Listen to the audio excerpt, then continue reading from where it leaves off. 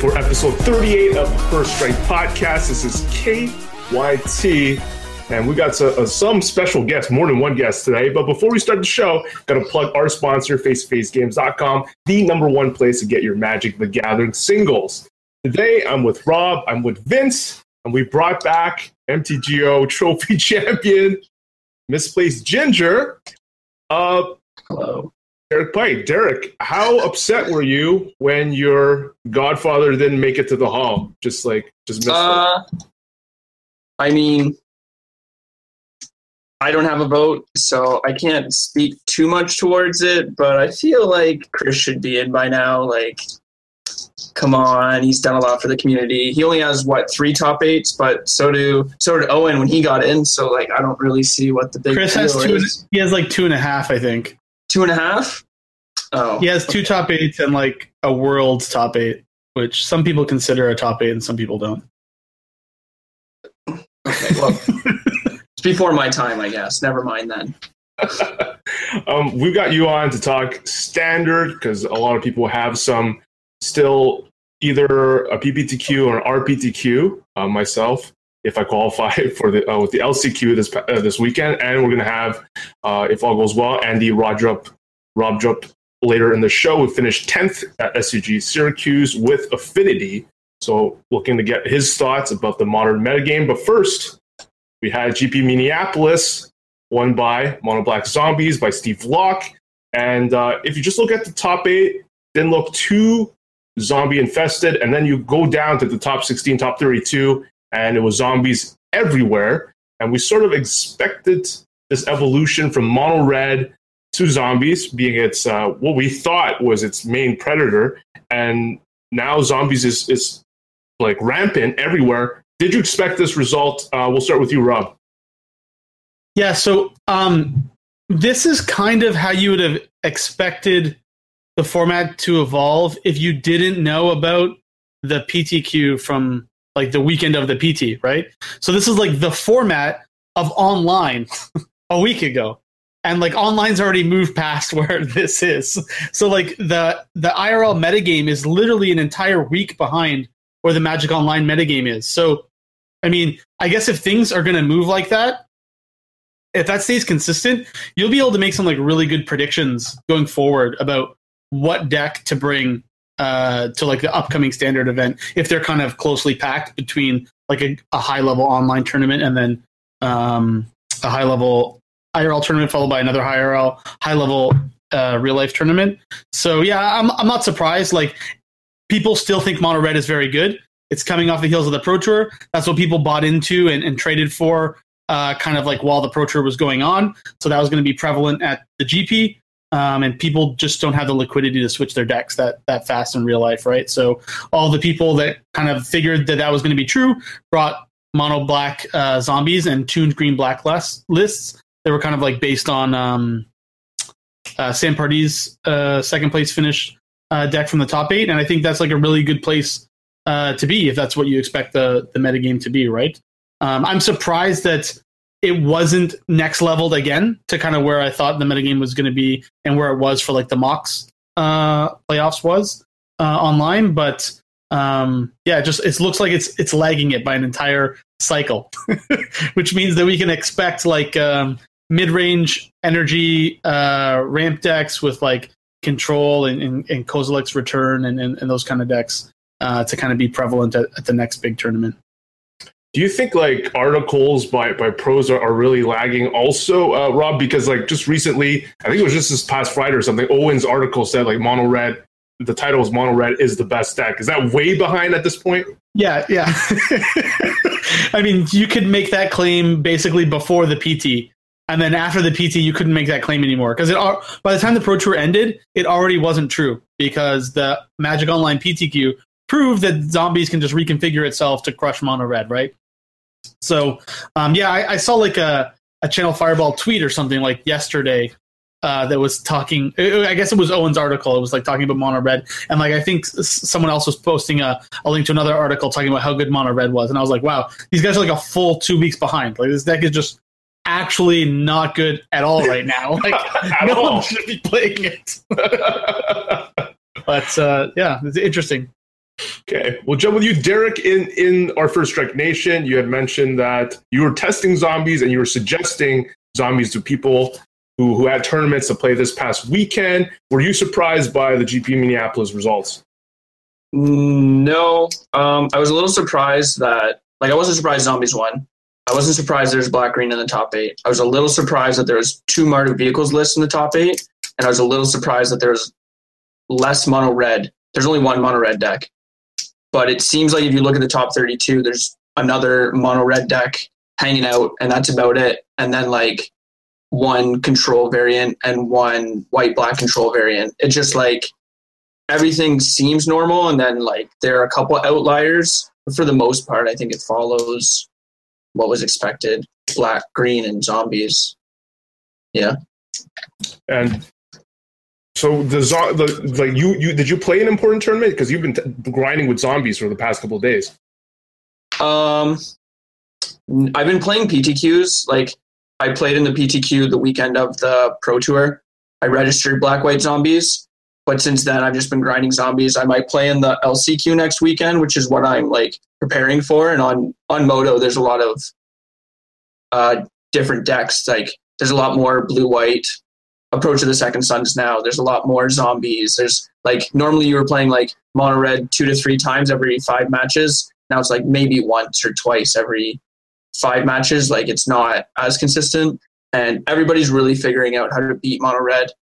Everybody knows that they go big post board, and so I think that the general hive mind is moving away from mono red being good. So maybe in a week or 2 it'll be good again. Who knows? But I don't know how fast the information really reaches the masses compared to reaching the Moto metagame.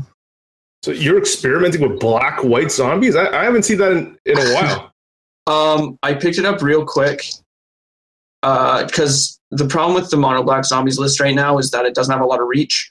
And so if you put the white black zombie, the 1 white 1 black 2/2, whenever a zombie ETBs drain, if you get into a board stall with a black white a mono black opponent, you have one of those in play, you basically break the board stall and you gain a bunch of life and they lose a bunch of life. And it's also really good against mono red if you can stick it on turn 2, because if they kill it, then you have other threats down the line. And if they don't kill it, it gains you so much life that they basically can't win. But the mana base is awful. So it's kind of tough to play a white-black deck when you want to be aggressive. I'm just playing mono black right now for the most part. Just tweaking it for yeah. Hopefully I find a spot that I like. But are you starting boats in the main yet, or have you not got there? No, I'm playing for Liliana's Mastery. It's really tough to play a lot of 5 drops. Yeah, no, I mean, you kind of need to decide which of the routes you're going to take. I think either one is reasonable, but there was earlier iterations of the list were trimming on 5 drops completely. Yeah, well, and I think it's just correct to run 4 or 5 of them in the main and go to 24, 25 lanes. Yeah, I was playing 2 Masteries in the main and 2 boats in the board, and now I'm playing, I think, 4 Masteries, 1 boat in the board. But Jarvis Yu this weekend was playing, I think, 1 or 2 boats in the main of his mono black zombies deck, which is pretty innovative, I think. He just decided that there's going to be a lot of zombies. Yeah, he's playing 1 boat in the main and 4 Masteries in the main with 25 lands. So that's what I did at the Mox too. I played 2 boats in the main, and they were very sweet. But I was not playing zombies. Yeah, but still, the boats were sweet. I mean, when you're playing servants, you can get away with a lot more. Yeah, that's fair. I just feel like we've traveled back in time to when, right after Jerry won his PT and GP Montreal, where I started playing zombies, and the question was, how do you find out how to beat the mirror? It just seems like that's what you're doing, Derek. Yeah. It's yeah, that's all I'm doing. Splashing a second color, but you can't really get too away from mono black because the mana is so bad, and then you get paired against other decks that just are tuned to beat zombies, and you just get run over because you don't have a good draw against them. So yeah, there's no Marvel in this format, so you can't just really play Chandra on turn 4. So zombies is pretty much running rampant. Okay. for the most part. Okay, Yeah.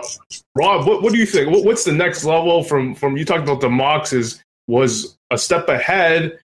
You know, is Derek just sticking a step behind here? Do you think there's another archetype that's just the next level at this point? I guess it depends when the event is and if the event's online or in real life. Like Zombies is still a fine deck, and I think it's a deck that's a good choice if you're very familiar with it and are very familiar with the mirror. If you're not, then I don't think it's probably a good choice for you. If I was playing in a real life tournament, I would probably just play Temur Energy, I think. You just get to board in... Like you have a very good card advantage game plan already, so you can keep pace with their Crypt Breakers. You have lots of cheap interaction, and then like almost everything in the deck is a 2-for-1, and then you just get like more sideboard options on how you want to tackle the games after board, right? And that was kind of like how the Mox played out, where you see like the Temur Energy decks just kind of rise to the top. And my sideboard plan, I kind of switched away from like kind of going. I just put like the boats in the main deck, so I'd be good versus Green, Black, and Zombies in game 1, and then I went like full on like Bounty of Luxa ramp into like Ulamog with Kozilek's Return and World Breaker in the sideboard, and that was very, very effective for me. I lost one match to Blue-Red Control where I incorrectly boarded out all of my Harness Lightnings and got with an Abrade in my hand by a Glorybringer. And I was like, man, I should have just played like 1 Abrade, 2 Lightning probably instead of like 3 Abrade. Like after seeing that, I was like, yeah, I was definitely incorrect. So that was an unfortunate loss. And my other loss was like to Green Black, where he just kind of like nutted me, and I just like could not keep up with it. He was like snakes into like Walking Ballistic, kill your stuff into Gear Hulk, and I was like, yeah. I mean, when that deck nuts, it's like very, very good. So I think like I was probably losing that match no matter what.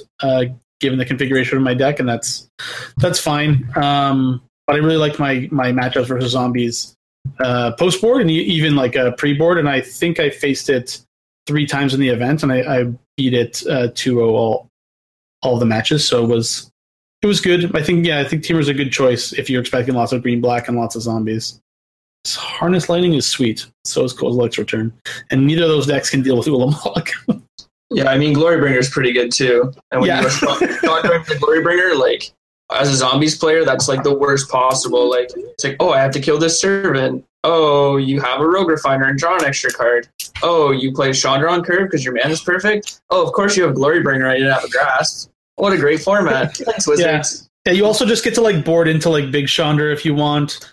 Or Confiscation Coup. Like there's just a lot of things that the Temur deck has that's like very good versus the black decks post board. Yeah, and I think people are realizing that Whirl of Virtuoso is good again with all the mono red running around, and because 2 Mardu decks top 8 that GP, I feel like people are going to be playing more Whirl of Virtuoso in anticipation for Mardu coming back, but I don't know. We'll see in the next couple weeks or so.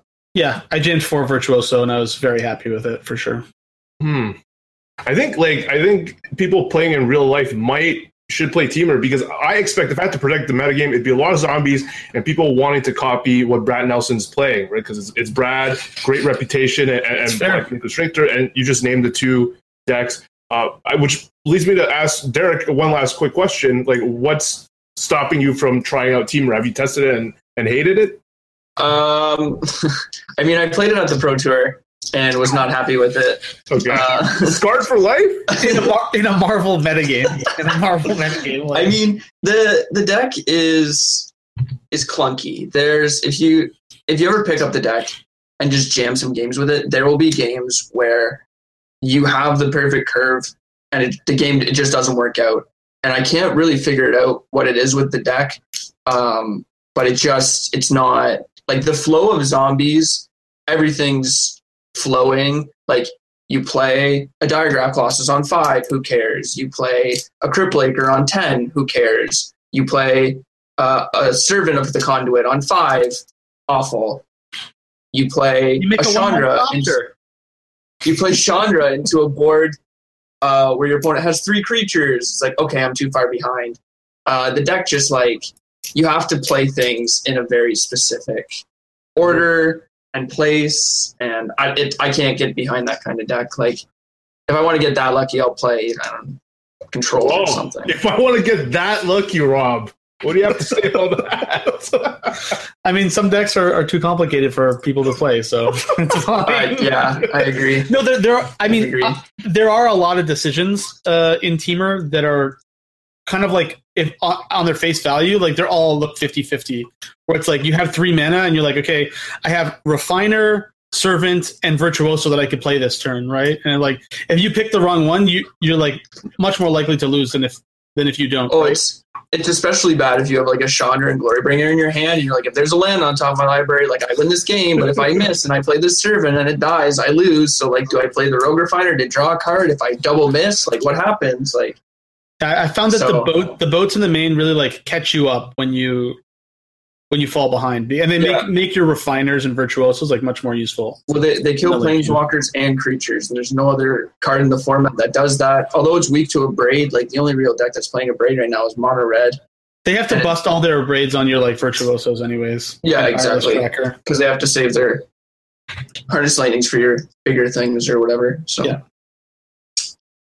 Anyways, I still think the deck's good, but I agree with Derek that it is much more dependent on curving out in a way that is advantageous for it, or else it can fall behind more easily than a deck like Zombies, where it can catch up more easily. It's less dependent on its draw, but I think overall the power level of the deck is slightly weaker.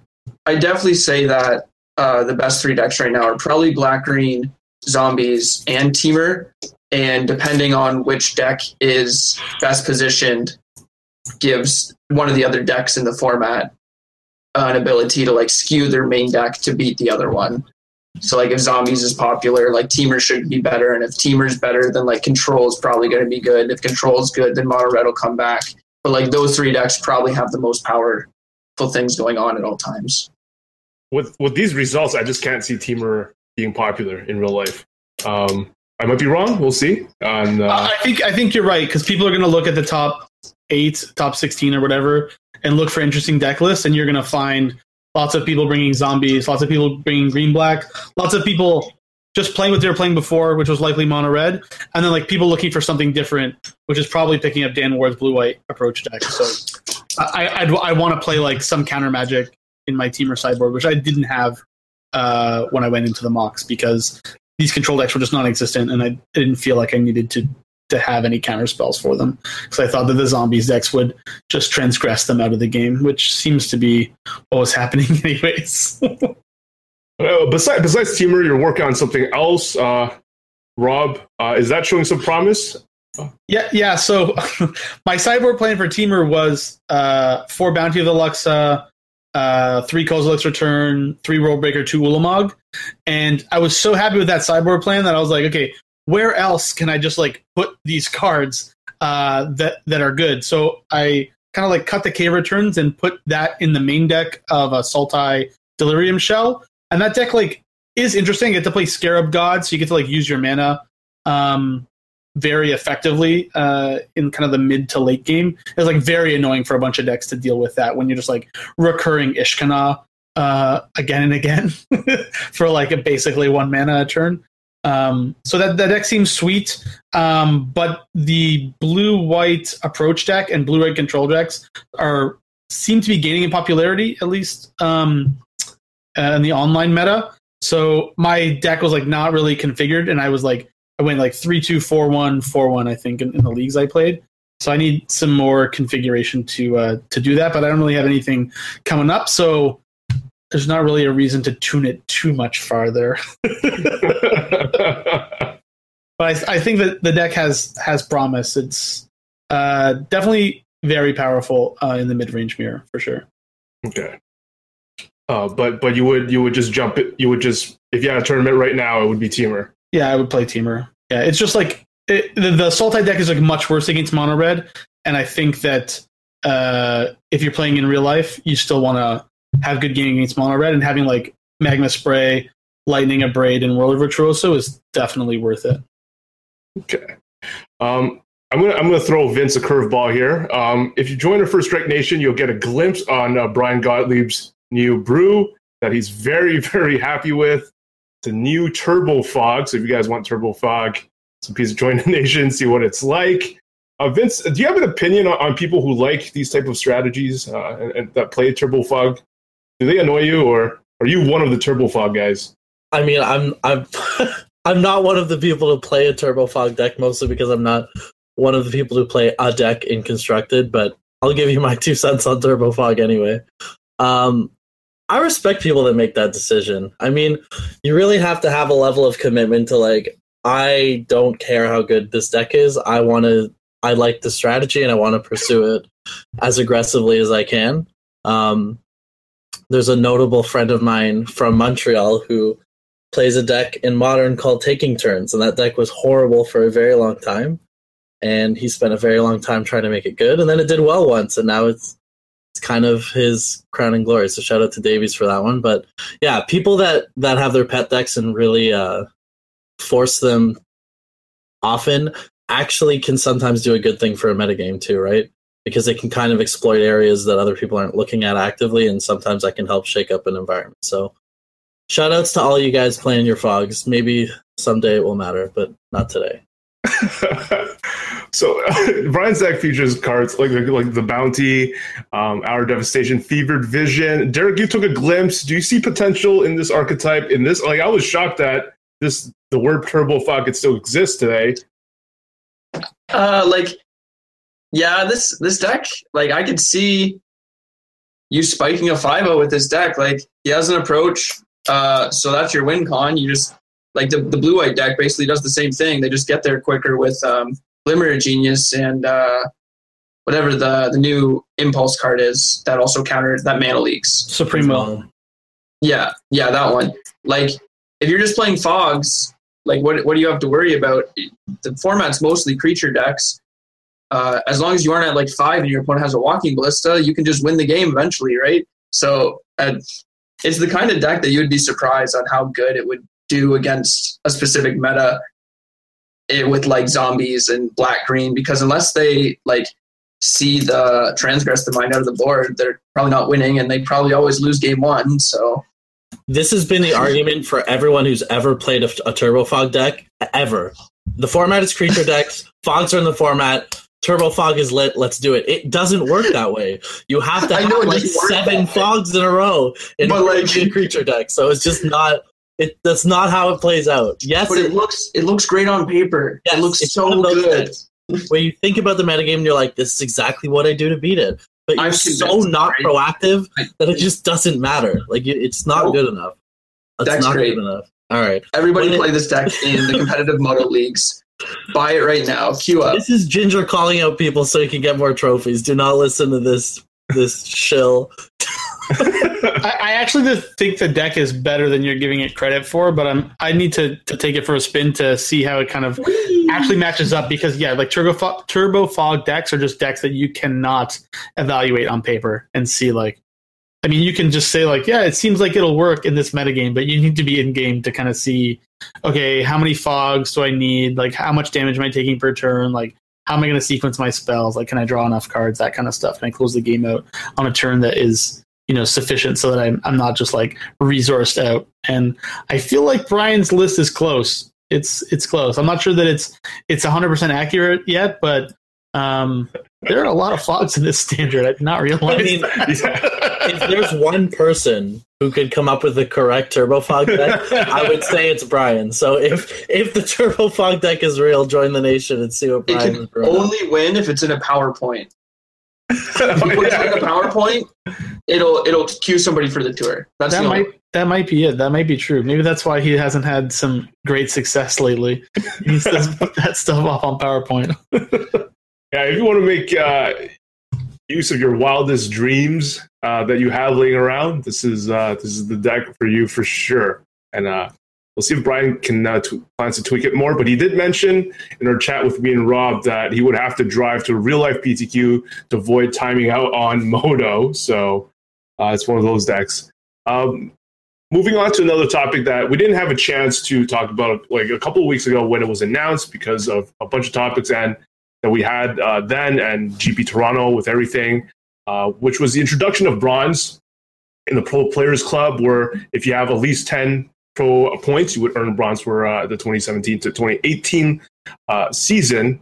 And what it gives you is you get invited to compete in one RPTQ, if not already qualified for the Pro Tour in that cycle. You receive one bye at GP main events in that cycle, and you're invited to compete in their country's nationals. So for me, I was really happy to hear about this. I really like that there's just more levels in the Players Club. I am always for, I've commented on this before, making more and more matches mean something so that there's less of, I don't know if this changes that drastically, but it makes like the match at the end maybe important for you, so you don't feel like you have to concede or anything. So like maybe you do need those points to just even hit bronze, and you feel good about being bronze and having that level and being qualified for an RPTQ, so you don't have to grind PPTQs. So I'm pretty happy about this. What's your initial thoughts, Rob?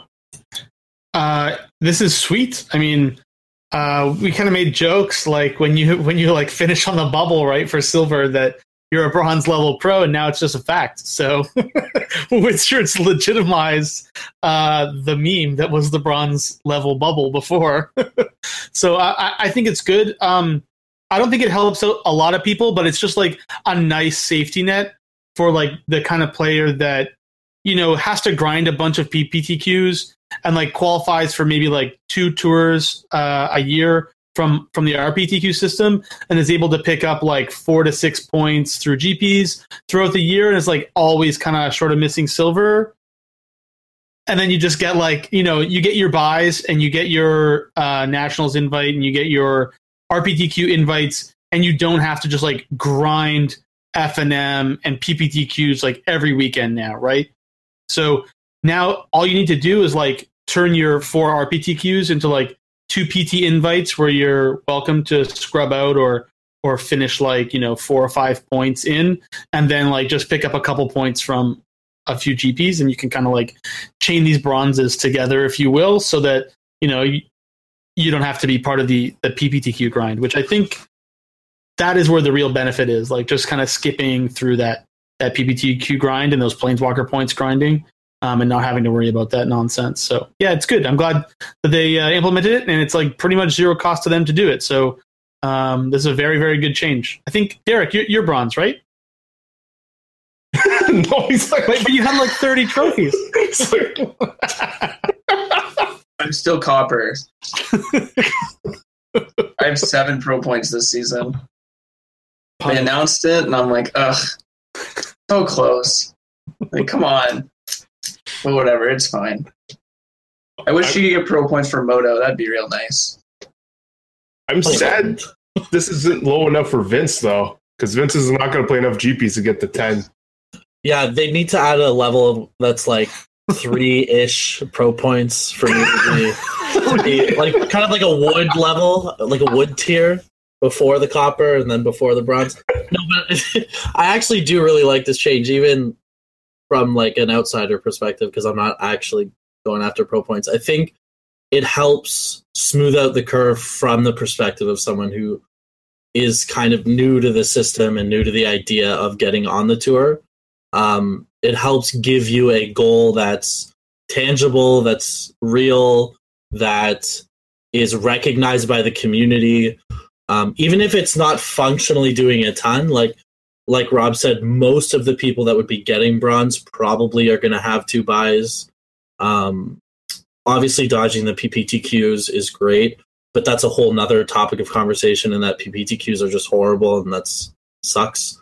But yeah, I really like the idea just from a concept of giving players more incentive to play more tournaments, and that's fundamentally good for Wizards and good for the community. So I like it a lot.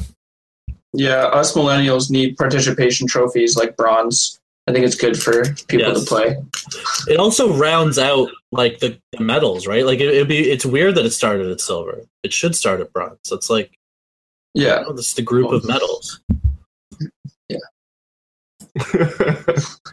Vince, what would like 3-ish wood level give you as benefits? What would it?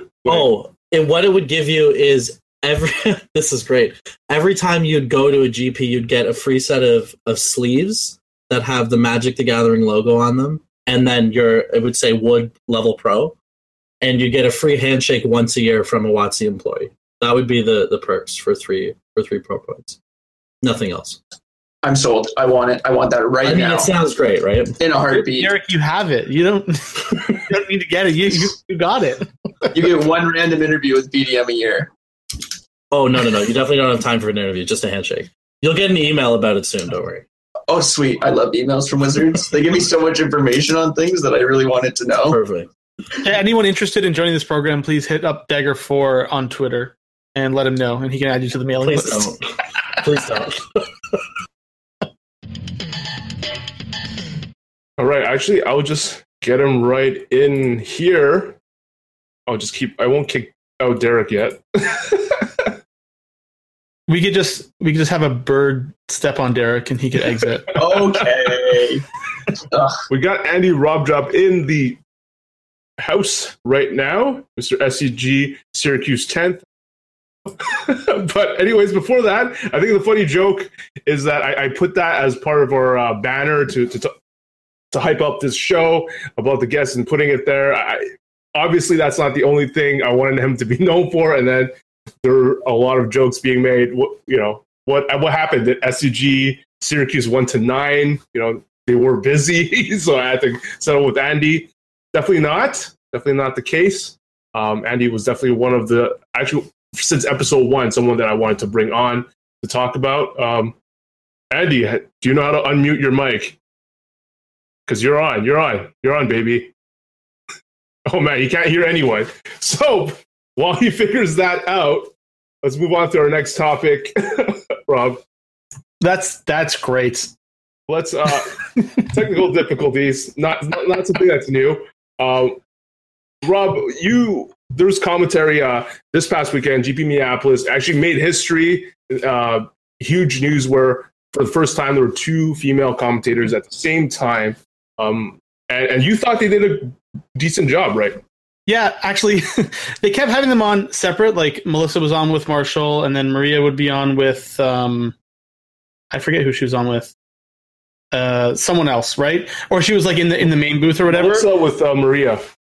No, but she was on with someone else. Prior, my bad. And I was sitting there thinking, I'm like, why don't they just like rip the Band-Aid off and put them in the booth together doing the coverage, right? And then it was like a couple rounds later they did that. And I was like, oh, okay, yeah, that makes sense. So yeah, I actually think Maria does a really, really good job at play-by-play. She's like very well suited for it. Her commentary is good. It's on point. She keeps the dialogue flowing, which is good, and she's entertaining. And I thought Melissa did a very good job too. Of like, she also like had a lot of insight into like, oh yeah, like this card's broken because like some guy in R&D loves angels, and he was like had to push this angel. So there's one of very interesting comments like that. So you kind of get into the head of the WotC designer, like kind of when Ian Duke's on, right? And he's like, oh yeah, Constrictor, we designed this card because like we really wanted to push the green black tokens or counters deck and stuff like that, and Melissa kind of gave the same insight, and she's of course like a very good player too. I think like one downfall they had, and it'll get better as they kind of go on if they have her on more, is that like she was a little bit out of touch into like what the cards were and how the decks exactly worked and like what was in the lists. And you could tell that like in the beginning of the match, her commentary was like a little bit off, and like by game 3 it was like a lot more spot on when she was a lot more familiar on like what the strategies were and how the matchups worked. But that kind of worked itself out like as they got into day 2 and stuff. But I guess that's as to be expected. But all in all, it was pretty good from their perspective. Some of the other coverage folks not exactly as pleased with them. You have an issue with like a specific type of thing that they do on MTG coverage, right? Yeah, so this isn't all MTG coverage. Just WotC MTG coverage does this a lot. Like you don't really see this on SCG at all. But you'll have the play-by-play person like ask a leading question to the color commentator, right? Because they want to get them to explain something for like the newer listener at home, which is like expected, and it's a good thing to do, right? And like lots of people will see that as like, oh, they're stupid. They don't know like how these decks work or what these cards are doing, and they'll like have to ask and check with the pro to figure out what's going on. It's like no, they know what's going on. They just want the pro to say that so that the people at home can be like, oh, okay, so you're playing Supreme Will in an Approach of the Second Sun deck because like it lets you find your first approach, it lets you counter spells when you need to, and it lets you find your second approach very quickly. Right? I was like, okay, these are all like very good things. But I hate it when the play-by-play person, after asking that leading question, acts surprised as if they themselves didn't know what the answer was going to be from the color commentator, right? It's like, no. You asked the question because you wanted them to say it. So you obviously know what the answer was. There's no point in you also pretending that you're completely ignorant about how these decks work, what's in the format, how this metagame is shaping up, like how this matchup works. Like there was a lot of comments this weekend where it was like the play-by-play commentator legitimately made you think like he was surprised at how the card interactions work.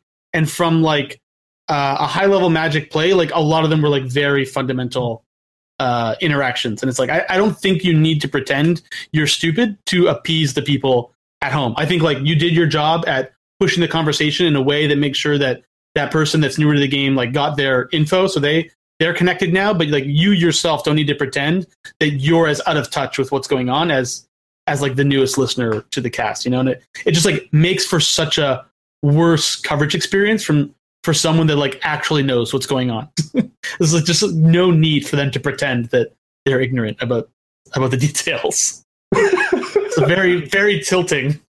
Yeah, you remember your quick example? I think it's just funny. I think it was funny when you try to come up with it. It's like, oh, really? It's just like, yeah, you'll be like, oh wow, he's playing a Relentless deck. It's like, oh, why would you play a Relentless deck in a mono black deck? And the color commentators will be like, yeah, you know, like Relentless deck is good. It's a good zombie. It's a 2/2. It has menace, so it can get in for early damage. It's like a very resilient threat. You know, it can bring back. Has good zombie synergy. Blah blah blah. And then the play-by-play will be like, oh really? Relentless deck is good in a zombie deck? Who knew? You know, it's like not obviously exaggerating more than they do, but this is like the kind of stuff they're saying. And it's like the guy already gave the information that you want him to give. You don't need to do that. Like you just can move on to the next. What the board state has changed to. Okay, Vince, I don't think you agree with this. I don't. Okay, I'm going to caveat what I'm about to say with, if I had it my way, I completely agree with Rob. It's totally unnecessary and it wastes everyone's time in general. However, here's the thing. Most of the people that would be bothered by this are very sticky like customers from WotC's perspective. There are people that are going to watch that coverage regardless. They're established Magic players. It's what they do every weekend. They watch tournaments. They're not worried about offending or frustrating those people because they know those people are coming back week after week to watch. The people they're trying to keep are people who are new to the game, people who don't have a lot of exposure to the game, people that don't want to feel completely overwhelmed the first 10 minutes they're watching a Magic tournament stream. Feel like they have no idea what's going on. They don't understand the cards. They don't understand the interactions. They don't understand the decks. So really dumbing it down to a point where someone who has a week of Magic experience, a day of Magic experience, a month, can at least somewhat understand what's going on is in general probably a good thing for the stream. It sucks for us, but I understand why they do it. Why does he need to act like he's surprised by the info? It helps the person who's new feel at least like they're not an idiot. Are you sure they don't feel like, oh wow, that guy's an idiot? He knows as little as I do. That's fine. Why am I tuning into this garbage? That's okay if they think he's an idiot. But at least they're engaged, right? At least they're going like, I don't know. You just don't have you don't have this in like other esports, and you don't have this in but Magic in is sports so much different. Like I can watch Hearthstone and immediately understand what's going on because there's a very clear screen. There's creatures on the board. They're all very like the pictures are clear. I understand what's happening. I can see everything. A Magic tournament, you have no idea what's going on if you're new. There's cardboard on a table from 6 feet up in the air, and there's random people shouting out words. Like it's complete mayhem if you don't know what's going on. Yeah, that's why the play-by-play commentator should be telling you what is happening. And not absolutely surprised about interactions that they have the color commentator to say. Like here's my point. Yeah. The SCG coverage has been like critically acclaimed as the best coverage when it was Cedric plus Patrick, right? Absolutely. And they do not do this. They very closely mimic how sports commentating works. And it's just like this is the gold standard. Everyone likes this. The SCG channels were getting so many more views than the WotC channels until like very, very, very recently. And it's like no one had a problem with their coverage. I think that you could make a significant improvement by more closely mimicking what people have done that has been, regarded as a good step forward. Good luck trying to copy Patrick Sullivan in any way as a commentator. He will not be matched by anyone who's currently covering Magic right now. You need to match Cedric. Like I agree. Even Cedric, Patrick Color, though, right? That pair is for sure and has always been the best pair for covering any Magic. So just saying, it's really simple, be Patrick and Cedric is just ridiculous because you're not going to do that. So you might as well play to whatever strengths you have. Like, I'm not buying SCG is great, just do what SCG does. SCG is great because they had literally the best people in the game, right? They had the best. I want to see them try, and then I'll make my judgment whether or not they can't do it. That's fair. I think we'll see. This idea of the constant suggestion of like a beginner stream, or as we comically call it, the idiot stream. Just imagining it, like they're just like competing against each other and just trying to conceptualize how this would be in real sports, like a hockey. You're watching the Canadiens, and then there's like an idiot version of it. It's like this is a hockey puck. Why did he want to pass the puck there? Oh, because if he gives it to the other guy, he's more open, and he'd be more likely to score from there. Oh, really? Come on. Every 5 minutes, there's like a rules refresher. Actually, I already introduced you, Andy. But what's your take on today's state of commentary? Let's get you right in. I basically what I want is if it's even possible, is to be able to not watch the game but understand what's happening, but also not get that same people being like, "Oh my god, that's incredible!" Basically, you need to find the mix. You need to have. My dream is to be able to understand what's happening when I'm not watching or not really paying attention, and also get like enough of an expert analysis that I'm actually engaged. So maybe I'll stop doing other shit while I'm watching. Welcome aboard, Andy. Welcome aboard. I forget. It's all good. It's all good. There's no one really cares. But I forgot to remind you we're trying to keep this PG. But that was all good. As some of us have definitely dropped some bombs here. In all honesty, just on that point you made, Andy, I think there's only ever been two people I've listened to that have been able to do that, and that's LSV and Cedric. I mean, Patrick Sullivan, obviously, but he was like on a much more high level, like talking about theory and less about play-by-play. But the best two play-by-plays I've listened to that I can actually like not watch a game and understand what's going on have been LSV and Cedric. And it's like everyone else is not even close to that level. Because it feels like half the time they're not even watching the game. Like, it's so weird. Is it weird that the dream is to be able to not watch it? I mean, it's interesting, right? But I think that's kind of the grizzled veteran kind of approach to it. It's like, we've seen this before. Like, I don't need to watch cards on a table to know what's going on. Just tell me what's happening. The movements are so slow. Like, to watch it is not entertaining TV.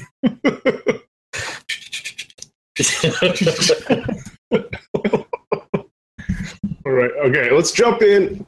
The real reason I got you here, Andy. I already introduced you, but I was talking about how it's becoming. The reality is, I've always wanted you to come on the show. I think you're one of the funniest guys that I've ever met in the Magic community scene. High praise indeed. Although some might say it's a little too easy to make me laugh, but you're definitely in my top 5. You're definitely in my top 5, Andy.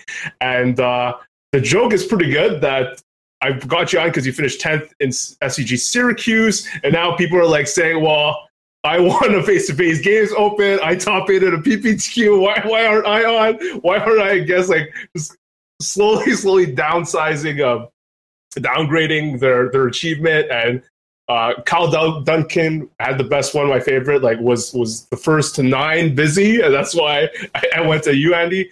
But you top 10, but like you top 8, you would have top 8 if your breakers were better with affinity in Syracuse. So Yeah, and you said you would play the exact 75. So Affinity still one of the best big players in the metagame, Andy?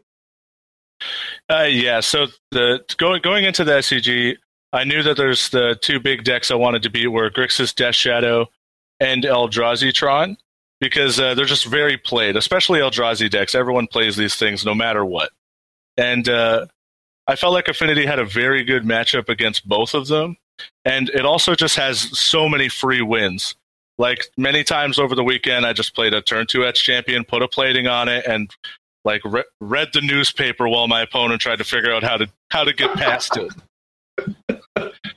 Like it was really good, and I really liked the list I had. I basically a month ago I bought Affinity on Moto, and just from zero experience, I recorded all my matches as well. Played just 200 matches on Moto and in 3 PPTQs, and just kept thinking about the cards that I would want to draw from my sideboard and the cards I would want to draw from my main deck, and just kept adjusting it to a point where I feel like I just wouldn't change my deck for like months, unless a huge metagame shift would happen. Like there's maybe a card in the sideboard that could change, but that's about it. Wow. That's insane. And so people who should pick up Affinity should pick up your exact list, I guess, that you would recommend. And were you surprised as to what ended up winning Eldrazi Tron? I mean, this is a deck that we didn't make fun of it. We just it's been the modern deck we've talked about since episode 2. And then it's constantly had success, especially with my friend Vincent Thibault. I keep mentioning him because he keeps winning tournaments locally. He won, like I said, the most recent 8K Modern, and again qualified himself for the RPTQ, I think. With another, I saw that he once again won a PPTQ with Eldrazi Tron. So he's always been killing it with it. And now it wins in the hands of Dan Musser. Were you surprised, Andy? I'm always a little surprised when Eldrazi Tron wins, because all the hands that don't involve like just like turn 2 Matter of Shape or turn 3 Thought-Knot Seer, it basically comes down to the fact that Chalice is pretty damn good, and it can cheese enough wins, and it has like a few different ways to get to those kind of cheesed wins, because it can get there with having a Tron on turn 3, it can get there by ghost codering their opponents out of a game, and it can get there by drawing a bunch of temples or just playing a Chalice against a bunch of the decks in Modern. So it has the ruin the game factor that most Modern decks need to succeed, and it also is proactive, and like it just feels like it's always just fine. Like it's always, how bad can a matchup be when you just play big dumb idiots? And for the tournament, like what did you end up losing to? What cost you a top 8 spot? So my 3 losses were to Blue Red Storm, which I got a game loss. Almost got disqualified from this tournament because one of my 4 of my sideboard sleeves were like a little newer than the rest. So the judge pulled me aside and gave me a game loss. I was like, "Oh, can this get downgraded?" Like I don't think it was like on purpose. And he goes, "It was downgraded from a disqualification." I was like, oh, okay, fine, bye. Wow. Yeah, and then so I lost to that deck, which is, I think it's kind of a bad matchup, but I went 1-1. I lost to Grixis Death Shadow when it Teamer Battle Raged me out of a game from 20, and I also lost to a Scapeshift deck that mulled to 4 and beat me. Wow. That's a sick mull. It was Titan Shift then, I guess?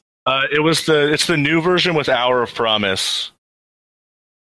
Oh man, I am out of touch. Oh, I'm sorry, I shouldn't be sharing, but I love that card. Every Scapeshift deck I played against, that I only played against 2, but all the lists at the top tables were the new Colony Heart Expedition, Hour of Promise lists, all of them, pretty much.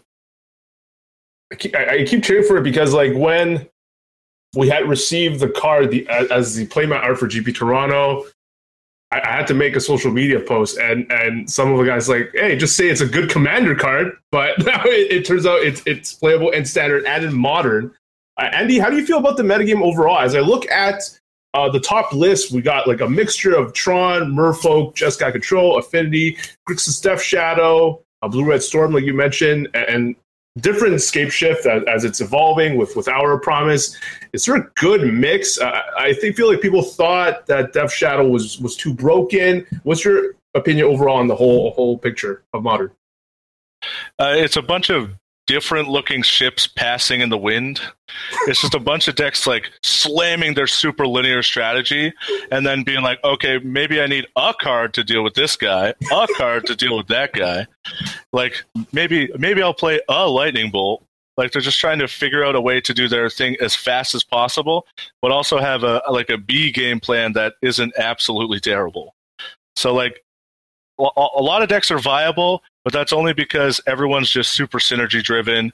And that's actually the Death Shadow's biggest advantage, is that if you're a synergy driven deck, they have discard spells, counter spells, and removal spells. So whatever synergy you're trying to put together, it's going to pick it apart.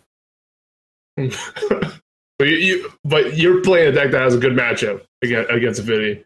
Yeah. So the more I played Affinity, the more I felt like Mox Opal is more broken than Death Shadow, maybe, but the deck is so powerful, and also has a good matchup against the top two. And even getting Culligan's Command, I got Stony Silence in one, I got Creeping Corrosion on turn 3, wiping 5 of my permanents out, killed him in 2 turns. And then it just doesn't. Sometimes it doesn't matter how much hate you throw at Affinity, you're not doing enough. So, and the Death Shadow deck is a really good deck, but it's super, super hard to play. And I felt like Affinity would give me a better edge in the matchups that I would play. A lot of free wins against a lot of decks with Affinity, and Death Shadow, you even sometimes have to earn your free wins or draw your cards in the right order. Like in Affinity, Gal Blast does 4 upstairs. Like even the removal spells do something, so there's nothing that's not killing your opponent. The entire deck is killing your opponent. Derek in chat, you're saying how you think Modern is awful. I think I read that. You're not trying to grind trophies in that format, Derek? Oh no! Like I tried playing Death Shadow, and I can't play my way out of a paper bag with that deck. I was miscounting with Death Shadow and would thought seize and didn't know how to do combat math properly. And then I picked up Affinity, and it was my white-black opponent mulled to 3, and I'm like, okay, sweet, game over. I win this. They just go turn 2, Stone Silence. I'm like, okay, I guess I'll just sell all my cards now. I don't want to play this deck anymore. And then I tried playing Scape Shift, and it was just I lose the control deck. And I tried playing Control, and I don't know how to build the control deck properly to beat the format. And I tried playing Jund, and Jund's really bad positioned. And I just stick to Standard. There's 3 decks. I can learn to count to 10, and it's easy peasy. This is so not what I would expect in my mind from the MTGO trophy guy. You think you'd grind so many matches that it would just be a lot easier for someone like you than someone that gets less reps. No way. You have to be in my opinion, it's all my opinion, you have to be so stubborn to grind matches in Modern, because there's probably at least if you walk into a tournament, 5 decks you can't beat. Just straight up 5 decks you can't beat. And you're okay, I guess I'm going to put some cards in my sideboard for these decks, but if I get paired against them twice, I'm missing top 8 and go to a face-to-face Modern event and play whatever deck, deck A, you lose to deck J. There's 3 people playing deck J, but it's really good position for this weekend, and you just lose because you get paired against it twice, or these guys are really good with deck J. It's okay, Skred wins this GP. Skred must be great. No. It's okay, Elves wins this GP. Elves must be great. Probably not. It's okay, Death Shadow wins this GP. Yeah, Death Shadow's great. It's impossible to play. Okay, why am I playing this format? It's just a bunch of... Andy, you must disagree, because you traveled all the way to Syracuse to play this tournament, right? Dude, Syracuse is 1 hour 45 minutes away. For me, okay, my bad. But do you agree with what Derek said? Yeah, I agree with most of it. A deck can win a GP, and nobody will copy the list, and that only happens in Modern, because they're just because that's how linear the decks are. Is that it just doesn't matter. So you could be the super linear terrible deck, but you Exodia on turn 3 and you win. Oh my god, I love it. I mean, like, isn't that kind of the nature of the beast, though, right? Because you have a format where you can't correctly sideboard for 15 matchups, so you're just forced to try to do your thing better than anyone else can, right? Like, you can't beat every deck, so you might as well just play whatever you're playing as well as you can and hope for the best. And some people like that, right? Some people like I just want to see if I can do my thing better than you can do your thing. That's so frustrating, though. Like, as somebody who wants to try to grind out the other 10 percentage points that I can get from playing my deck well, it's just like I sit down at an event and I've like played 100 hours and you've played 10 and I just loot. Like, I can't get behind that sort of mentality, right? Like, if that's what you're after, though, there is a deck in Modern for you. You just refuse to put the time into it, right? You could play Death Shadow if you really wanted to be the guy with the extra percentage points. I mean, partially is because, like, I'm really trying to queue for the tour and there's, like, no real incentive for me to grind that out. But, like... Just saying, dude. It's there. When you're right, you're right. You live the dream. Start streaming 10 hours a day of Death Shadow. People would love it. Rob, let's get your final takes on all of this. Yeah, this conversation's madness. I agree that Modern is a little bit of matchup roulette. That's just kind of the nature of the beast. But that point's kind of been beaten to death. I think that Andy's deck is like almost as stock as you could make an Affinity deck, though, right? Andy, like, how do you feel about your main deck? There's literally no spice. Like, I guess your spice is cutting a Galvanic Blast for a Welding Jar. Is that? Well, I play the third Etch Champion as well, which a lot of people don't play, and I don't play the third Mem Knight. So the fourth Gal Blast is the third Etch Champion, the third Mem Knight is the first Welding Jar, and the sideboard is just about ruining the game. I think when I started playing Modern, definitely when I started playing Modern, the first deck I built was Affinity, and I feel like our main decks, minus Spire of Industry, were exactly the same. And that was like 6 years ago or whatever it was. So it's good to know that if you bought at the beginning of Modern, your deck list is still just as good as it was before. I think, though, Affinity is like a deck that doesn't really matter what like. Lots of people try and modify the last three cards, which are kind of like your Welding Jar slot, whether or not you're playing Gal Blast or Thought something. Yes. Draw two cards. Thoughtcast, yeah. Or whether or not you're playing like the extra Etch Champion or whether you're playing Master of Ethereums. But I feel like those decisions matter much less than you just kind of like being able to nut your opponent and them not being familiar enough with how to sideboard against you or not being prepared enough. Because like the real strategy or the real, I guess, edge you get in the matchup is just like suiting up anything with cranial plating. That's what the deck is. And I mean, you definitely want to play some Etch Champions, and if Affinities run rampant, then it gets a lot worse. I'm not sure if the card is great now. I guess it's fine given the metagame, but I guess if the metagame switches to a bunch of Eldrazi Tron and a bunch of Affinity, then I can see people starting to shave this. That's probably the correct decision since it's literally a gray ogre. Well, the thing is, you don't care. My philosophy behind the third Etch Champion was against like the Mirror and against Eldrazi Tron. The card that it was replacing doesn't matter that much, especially against Eldrazi Tron. You don't give a crap that you have 3 Etch Champions in your deck. They are so bad against you, it's insane. They could draw up like a perfect 7, and they might be a dog to an average or slightly above average Affinity. Hot take. Yeah, I don't know if that's accurate or not, but I'll believe you since I haven't played the matchup in quite a while. It has to be natural Tron plus Walking Ballista and maybe something else. That's the real GG. Don't they? I guess if you get off to a quick start and they don't, and they're on the draw and they're not like Thought-Knot Searing you on turn 2, then yeah, that's probably a pretty rough game for them. Check the flyer count in Eldrazi Tron. Yeah, okay, that's fair. I think you've made your case. You're probably correct. Yeah, I think Eldrazi Tron was a good, given like how the top 16 decks look. I think it was a very good choice. There's a low number of Blood Moons than there could be, so I feel like it was a reasonable deck to bring to the tournament if your goal was trying to win I definitely agree that Affinity would be a lower variance choice, where if you know what you're doing, you're definitely in for a good finish, but it's going to be really tough to crack top 4 with Affinity. Andy, what are you messing around with when you're streaming these days? Are you messing around with Modern and Standard? I basically just I jam for whatever I'm going to be playing soon. So I jammed a lot of Affinity, but now that I qualified for the RPTQ already, so now I have an RPTQ in a couple weeks. So I'll probably jam a bunch of Standard until I can figure out exactly what I want to play. Because I'm terrified of a format until I find a deck I love, and until then, my world's in shambles.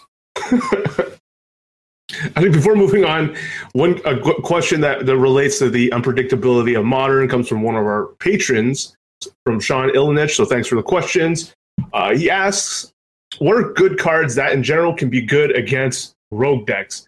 I beat up established decks at game days this weekend, but lost to black-green Cryptolith Rites, a close match, and a white-black Anointed Procession, no contest. I was playing Temur Energy. Seems like a challenge to be prepared for established deck while still being prepared for random nonsense.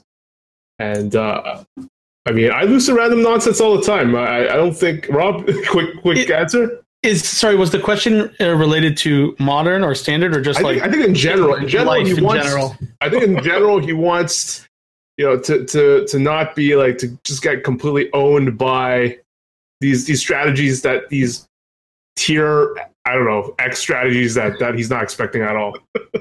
Yeah, I mean, that's the benefit of playing the rogue deck, right? Is that people aren't prepared for you and they don't have the time or the care to worry about you. The problem with the rogue deck is that it's not very good. That's why it's a rogue deck usually. So like just by playing them, you're already advantaged unless they're a rogue strategy specifically built to beat you. For example, mono white life gain tokens in Standard versus mono red. It's just like literally set up to have 100-0 matchup. I was like, yeah, sorry, there's nothing you can do. You're dead.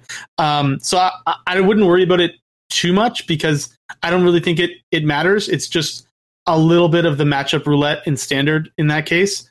If you want to be as good as you can against them, then you just have to have like very diverse threats and very diverse sideboard. So like you're looking at having negates and essence scatters or supreme wills, like stuff that can interact with a very wide variety of cards, right? Like if you don't have any negates in your sideboard, you just have essence scatters because you only care about bringing in counters in the Temur Mirror, for example, or something like that, then yeah, you're leaving yourself wide open to blue-white approach or like some other random deck like this. But if you're worried about that, then yeah, you just need like more threats or answers that are have a much wider use, but are probably a lot weaker in your other matchups, right? Like Magma Spray is a card that's targeted at certain decks, but if you're worried about rogue decks and not worried about zombies or mono red, then maybe you want like a much more diverse removal spell, right, that can deal with a bunch of other stuff.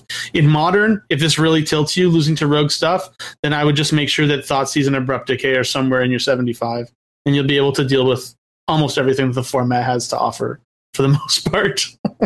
There's not a lot that gets around those two cards. Yeah, just to add real quick to that point, I think Hand Disruption is like the best way to beat rogue decks, right? Just because first of all, you now know what they're doing, and second of all, you get rid of whatever the rogue strategy is very quickly, right? So if you really hate rogue decks, play a bunch of Hand Disruption, but also just don't worry about them because they're bad. So yeah. I want to before we get off this topic, I just want to tilt Andy a little bit. So I looked up in the MTR for July 17th. This was published on. So it's a pretty fresh tournament rules document from WotC, and it says that tournament error mark cards is a warning. This includes scuff marks, nail marks, discoloration, bent corners, and curving from foils. So you got wrecked. The judge showed me, and it was pretty obvious. Here's the weirdest part about the whole thing is he comes over, he like pulls me over, and he's just shuffling my whole deck, and then just deals out 4 cards and slams them, and he goes, "Are these in your sideboard?" I was like, "Yes." He's like, "Do you see what the problem here?" I was like, "I have no clue what's going on." And he just tells me, like, they're pretty clear. Like, they were pretty clear side. Like, in his defense, they were pretty clear. Yeah, I've had this problem before where like I bought new glossy dragon shields before GP Toronto in like 2015, and they're like glossy black, and I didn't shuffle the deck at all. I just sleeved it, put it in the box, and like I was shuffling my deck, like making sure that it was well randomized, since it was completely piled out when I sleeved it in round 3 or whatever it was. And I got, blessed with a deck check in the first round that I was playing in the event. And my sideboard had never been shuffled before. And the judge just, they just gave me a warning, right? Like, and it was very clear. Like, if I would have sided one of those cards in, like, for sure, if you had them side by side, you would have been able to tell that the sideboard card was a sideboard card because it has like 0 scuff on it. But I don't know. I would have appealed that warning to the head, or that was the head judge. You got right blown out, I feel. I mean, it says very clearly that a marked card is a warning. Well, that made me feel better. Thank you. You're welcome. I had a PTQ top 8 game loss for that too from a head judge. So it really just depends on what judge you get, I guess. It's the judge roulette, if you will. The best tool against judges that don't know what they're doing is to just know the rules. I mean, even if you know the rules, it doesn't matter sometimes. It's their ruling. They get to decide. It's fair. At least if you can point to the MTR or something like that, though, maybe you can bend their ear. If you don't, though, then there's like a 0% chance because they're just going to power trip on you. Anyways, that's a tilt for another day. To just continue on to what Rob said, but before we got on this topic on the question, I remember just playing against, like you mentioned, not just mono white life gain and standard or whatever, when I would get paired against Soul Sisters, and I was just straight dead with the deck that I was playing, and there's just nothing you can do when Soul Sisters is not expected to be in a certain format, and you just get paired against it. Just happens. I'm not going to jam. There's only so much room in the sideboard sometimes. Like, every slot is pretty valuable to just really worry about certain rogue strategies, and that's what I would say. Andy, any specific other stories from your weekend that you want to mention? Anything at all? Well, I so the entire tournament, I had one game won where I didn't win in less than 6 minutes. Every single game, I just looked at my opening hand. There was Mox Opal, there was a cranial plating, and there was a little guy that flew. And every single time, just turn 2 attack. And they're always, the opponents, they all look the same. I don't remember their names, but I just remember this. Yeah, take it. Every round. I love it. The actual dream of the. So affinity is good when you're hot. That's good to know. Well, thank you. Andy, you said that you're terrified format that you don't know, or which deck that you want to focus on. Have you taken a look at standard? Do you know what your starting point is? I think you started streaming Black Green. Is that right? Yeah, so I played a little Black Green. Right now, I'm actually playing Zombies because it won the GP. It did a bunch of well, so I just gonna keep playing that for now, the GP winning list, and then eventually I'll switch if I hate it. I'm not even doing that well with it right now. I'm telling you, Derek, everyone's gonna play that, right? Everyone's gonna play Zombies and Black Green, but he's not doing well with it. What's going on? Derek is a strong advocate of the zombie strategy right now. So, well, it's like obviously the best position deck, I think, because it's very proactive. The card Dark Salvation scales so crazy in games that like if you just draw it, sometimes the game is completely turned around. You're just like, kill your guy. Now I have 4 or 6 more power. So like that card scales really well. And I actually love the versions with 4 Liliana's Masteries and 4 Dark Salvations, just because your late game is just like unbeatable now. So all you need to do is get there, draw extra cards, and then eventually you just kill them in one fell swoop. All right. You say it's well positioned. Don't you think there's going to be a lot of zombies now with it littering the entire top 32? Oh yeah, there'll be a ton of zombies, I think, because all the pros and all the chat right now, like the Twitter chatter about it, is Zombies is the deck right now. Zombies is the deck right now. So I feel like many people have told me separately and have all come to a similar conclusion that Zombies was the deck for last weekend and might be the deck for for the RPTQs coming up. Just hopefully I can get in there before everyone starts the anti-zombie train. Unlikely, though. It's a couple weeks, so I might just be sleeving up magma sprays and... It works. Trust me, it works. The thing about zombies as well is that people, in real life anyways, that people had this deck because it was the best deck last format, right? And they're just like, there's less liquidity in real life, so a lot of people are stuck playing what they have, and you don't have that.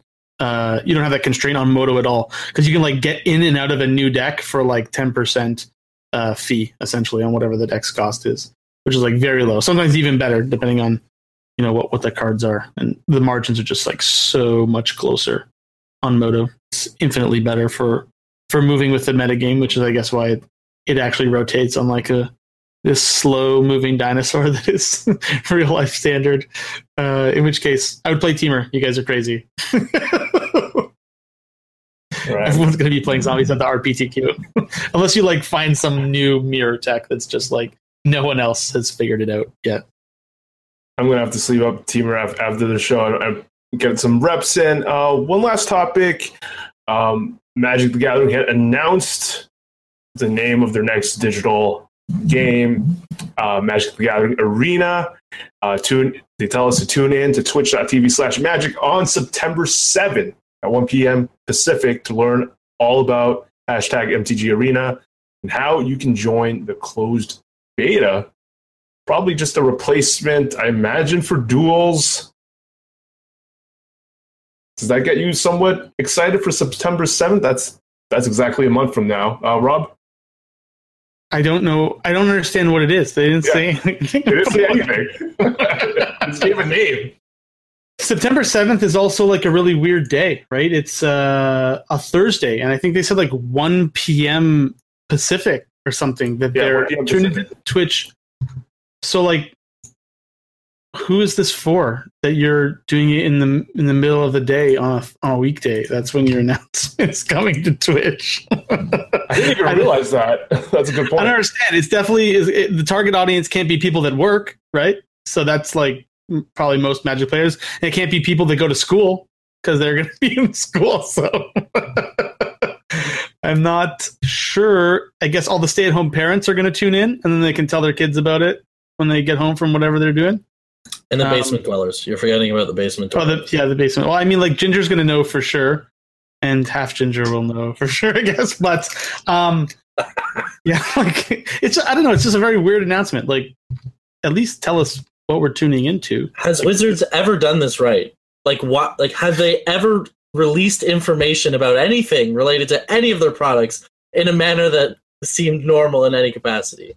The best part is they don't get that they're doing it wrong. Like when they announced something like a couple weeks ago, and everybody's like, "Hey, this information is like really important. Why would you post it on 2 p.m. on a Sunday afternoon, right when like the end of the Pro Tour is happening or something, right? Like nothing to do with anything else." Or like, "Oh, well, that's just when the article was scheduled to go out."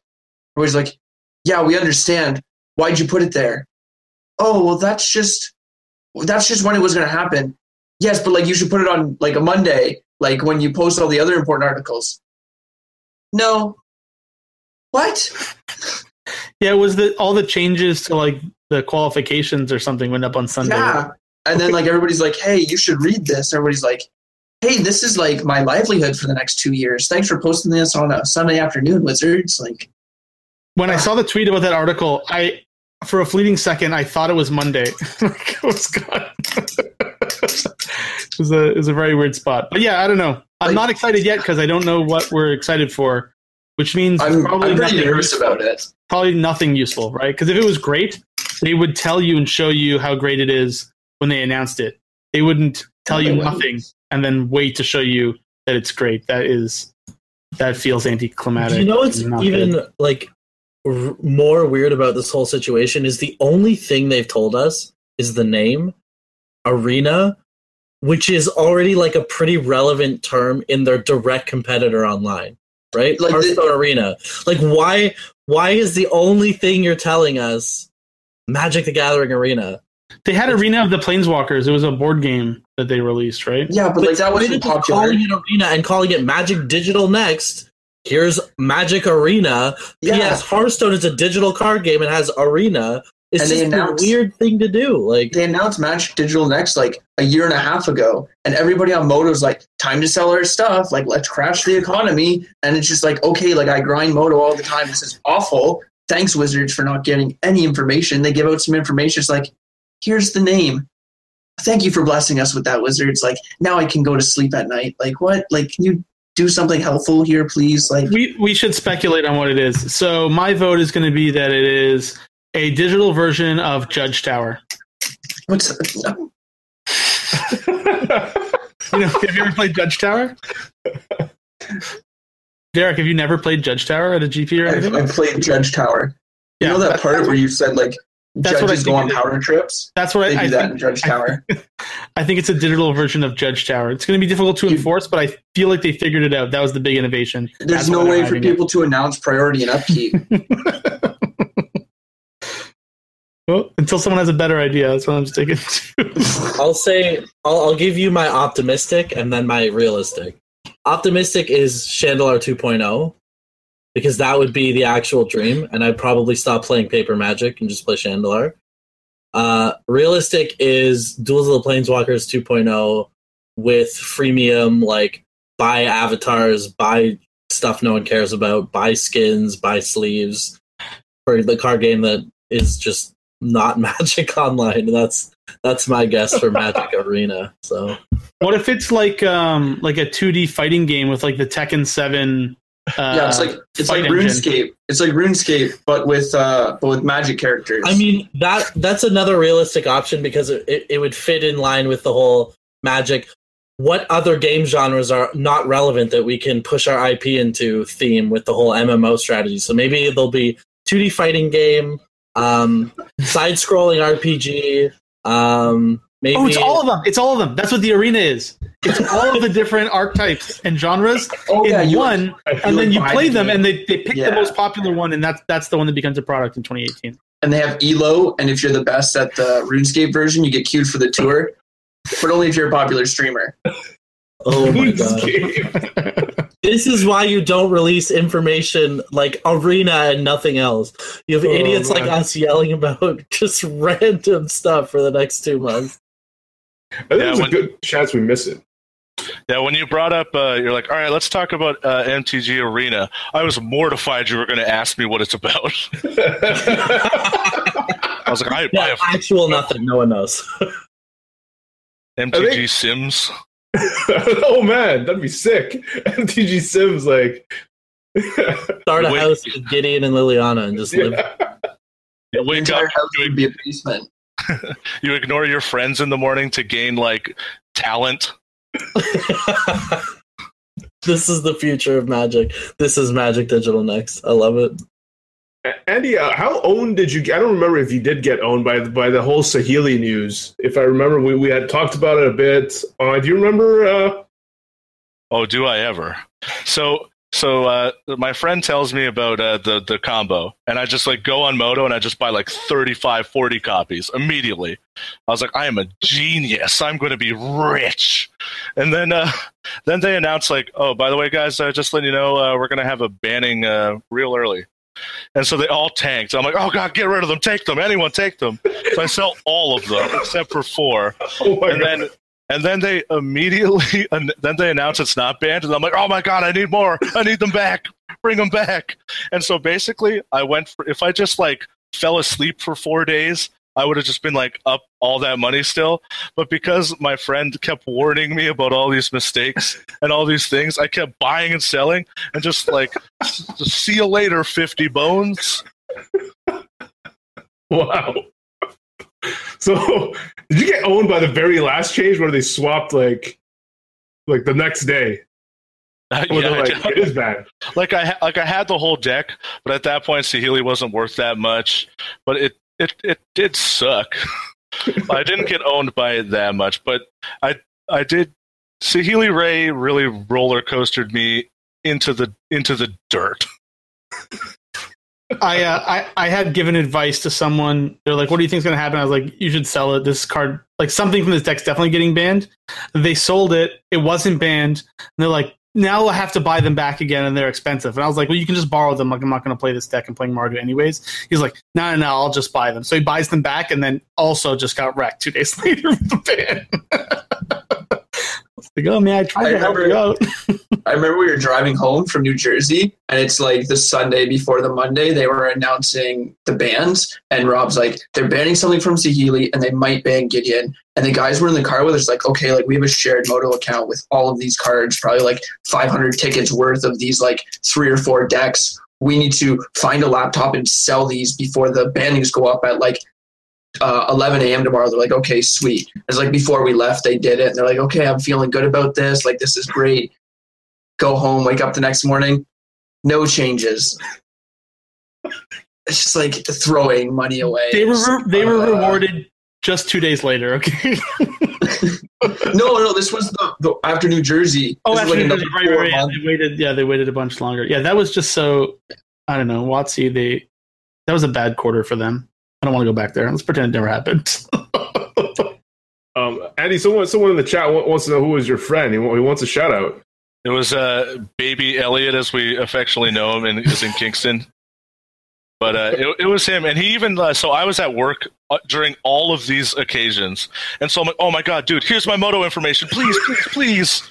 And so he like bought and sold them all, and he basically just like facilitated me getting shivved by WotC over and over again.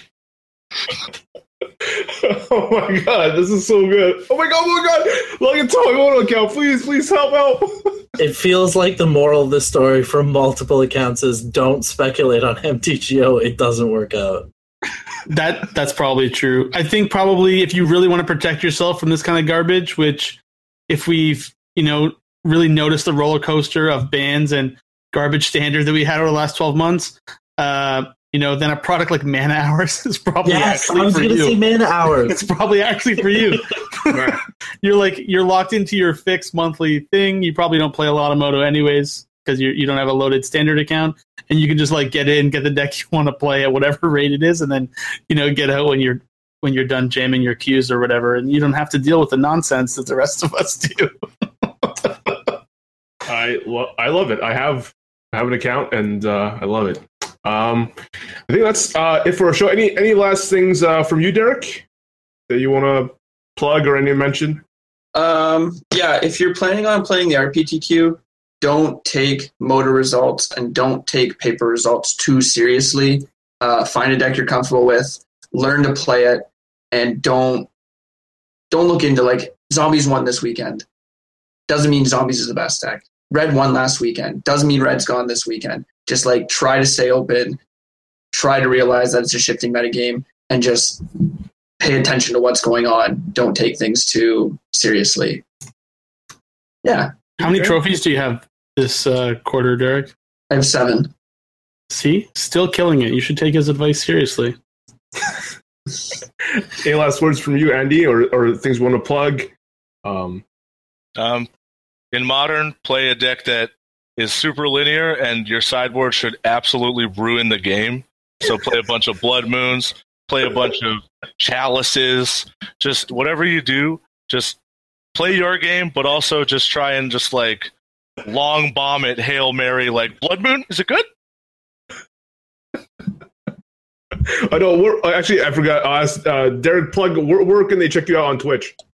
I'm at Misplaced Ginger, just like Twitter, everything else. You want to follow me on Instagram, it's super creepy, but it's also at Misplaced Ginger. So have me to follow on Twitch.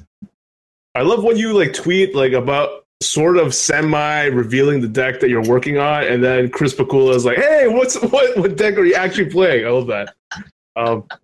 Andy, Andy, where can they check you out? Twitch.tv/ Andy Awkward _MTG. Andy Awkward _MTG. Love it. Last words from you, Rob or Vince? No, I mean, maybe just a little, I guess. Yeah, so I posted the Teamer Energy deck that I played at the Mox to a 13th place finish like a few days before the event. And like, was tuning it along the way. So people in the Facebook group or part of the Patreon were following along, and a deck very, very similar to mine, especially in the main, ended up winning the event. And I think another one finished in the top 4. So it was clearly a very good choice. So yeah, if you want to get on that hot moto trended stuff, then I think that it's in your best interest to join our Patreon. Brian is working on some real hot stuff too. He is not going to stop until he finds something that's going to win his RPTQ. So I definitely think that if people are playing RPTQ, they should join just for that, because Brian is known to provide deck lists that go undefeated at RPTQs. That is his main specialty. I think it's going to be a challenge this week. We'll see. He is a little bit looped up on medication, but I feel like he can persist through it. Okay. Hashtag Turbo Fog. Vince, any last words? Yeah, I guess I'll plug some other content. Rob and I did a primer on the blue-red draft archetype. It wasn't a primer. It was a hot take on the blue-red archetype, and it's up on the Man of the Pride YouTube channel. Let us know if you want us to do more videos like that where we just kind of banter while drafting. I know we enjoyed it. I think other people might be. So, yeah, let us know. Also, I will +1 following Misplaced Ginger on Twitter. It's always entertaining to get his 5-word tweets about how he's the most unlucky player in the world, or about his new favorite song, or just some random thought that kind of came into his head at any moment during his life. Some depressing existential meme. Just great for the memes. Just follow Misplaced Ginger on Twitter. Thanks. That was pretty good. I am very unlucky, though. Probably. Sure. You're definitely the most unlucky player that's ever played Magic, for sure. You and LSV should talk about who's more unlucky, I feel. Maybe. I'll tweet at him. I'll tweet at him for you. Oh, that'd be great. I'll get Daddy Pikula to put in a good word for you. Oh yeah, could you? Maybe we should work on getting him in the hall first. I don't know. Oh yeah, Pikula got blown out. I feel very bad for him. I feel like WotC really screwed him. Like they want him. They want him in the Hall of Fame. Like they all advocated so hard for him, and then they changed the rules to 60%, which like no one made them do. Right? Like they did that on their own accord, and then he gets 41% of the vote, which was the old requirement. Anyways, it's just that whole thing is just so stupid. I called that out on our podcast, by the way, too, when they announced those changes. So Mark Rosewater set him up too. He's like, "You should vote for Chris Pikula," and everybody's like, "You shouldn't say that." No, 60% is tough when you don't have when you're not clear cut, right? Like I think Juza was like not quite clear cut. He was definitely. You could make the argument for it, right? And I don't fault you saying yes or no. And like Otter Layton was a log, obviously, but everyone else is. It's a tough argument for 60% for sure. For 60%, that's rough. Anyways, I mean, I think Otter Layton was. What did he get? 80-ish. Yeah, I feel that if you didn't vote for Otter Layton, you should not be able to vote anymore. Yeah, you just have your vote revoked. Like that's it. You clearly do not know what's going on. He's like a very clean player, a very good player, has 5 PT top 8s. Like, what are you doing? John and Kai did get 100%, dude. It's madness. It was very close. It was like 99 point something. Yeah, it was like 97 and 98. I just wanted. Given who else was like on the ballot with them this year, right? Like Otter Layton was like the clear. He should have got 100% of the ballot. Like I don't know what other 5 people you would vote for, unless people vote like 14% of people just voted for nobody. It might be the Finkel thing, right? Like Josh Otter Layton's in. Let's just vote for Libert or. Yeah, I feel if people are doing that and you notice a pattern, I feel like those people should also have their votes revoked. That's really gaming the system. Yeah, I mean that, but like it's a vote, right? You're allowed to game the system. It's your vote. But it's WotC's game, so they can change the rules whenever they want. They do that a lot, but I feel like it's just savage. I mean, it's not in the spirit of what's supposed to be going on there, it's just unfortunate. But whatever. Top 8 something, Chris, then you'll make it. All right. Shout outs to our first strike producer, Jonathan Good, Kyle Smirchik, Sasha, Derek Pite, who's on the show, Adrian Murchison, and Isaiah Carrero. Sweet. Thank you so much for supporting the show, and we will see you next week, and hopefully I have some PPTQ, LCQ, whatever success story. And thank you, Andy. Thank you, Derek, for coming on the show. And for me, Rob and Vince, we'll see you all next week. Thumbs up this video if you liked it. And yeah, thanks for watching.